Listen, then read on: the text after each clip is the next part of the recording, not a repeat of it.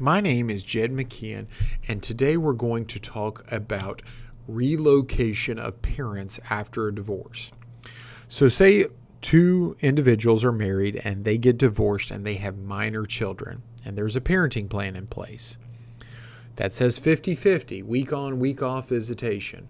Well, what if one of those parents decides to move to a different state or a different country and they desire to still exercise parenting time? Well, there is a specific statute in the Tennessee Code that deals with that. It's Tennessee Code Annotated Section 36-6-108. And keep in mind, this applies when people are divorced or never married and they have a parenting plan in place. The statute says that when one parent is either moving 50 miles or more away from where the child lives now or is moving out of state, the relocating parent must send a notice to the other parent no later than 60 days prior to the move. The reason for this notice is so that the parent who is not moving can object to the move with the court if they desire.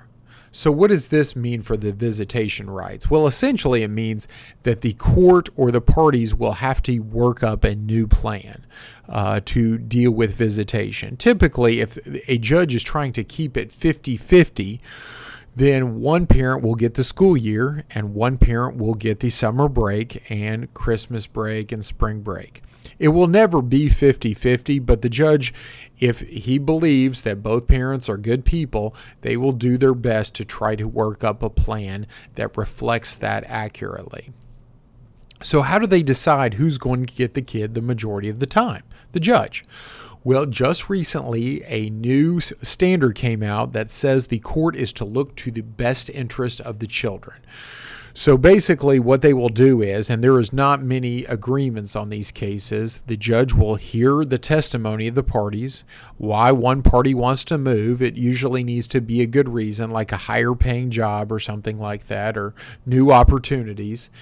And they will then decide the very hard decision of where the children are going to live the majority of the time. You can find out more about this legal issue and other legal issues by going to my website, attorney-knoxville.com. You can listen to other podcasts. You can find me on Facebook and Twitter. You can also view my YouTube videos.